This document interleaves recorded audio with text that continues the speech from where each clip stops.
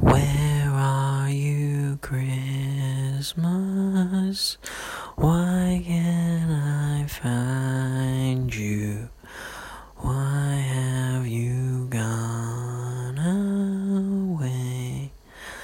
My balls are changing, they're rearranging. Is that why they're sagging? Bruh. Yeah, so, it's Christmas, baby. It is. I'm not gonna lie, it is. In less than 2 weeks. Put that in your diary. Less than 2 weeks. We're going to get the Queen's speech. We're going to have Christmas movies. We're going to have turkey. We're going to have red wine. It's going to be mental. Oh my God, 2020. Yeah, but we shouldn't, but we could. But why don't we? So I'm so excited. Can you hear by my voice? I'm excited, even though I'm not going to be doing Christmas, but I want to do it. But I shouldn't, but maybe I could. But maybe what is happening?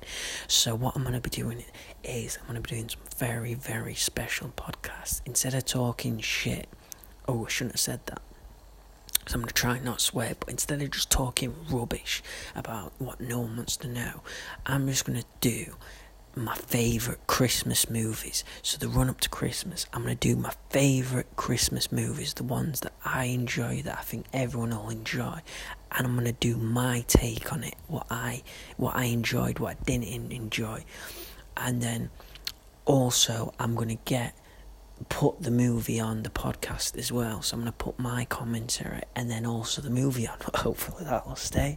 I don't know what Universal and Fox and New Line are like with bloody people recording their movie and putting it on podcast. But anyway, fuck 'em.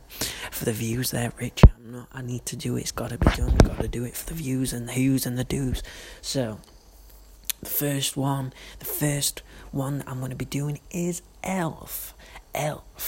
What is Elf? Elf is about a man that thinks he is an elf, a ranger. So yeah, starring Will Ferrell. So yeah, check that out. I'm probably going to put that on in a couple of days. So peace, love, namaste.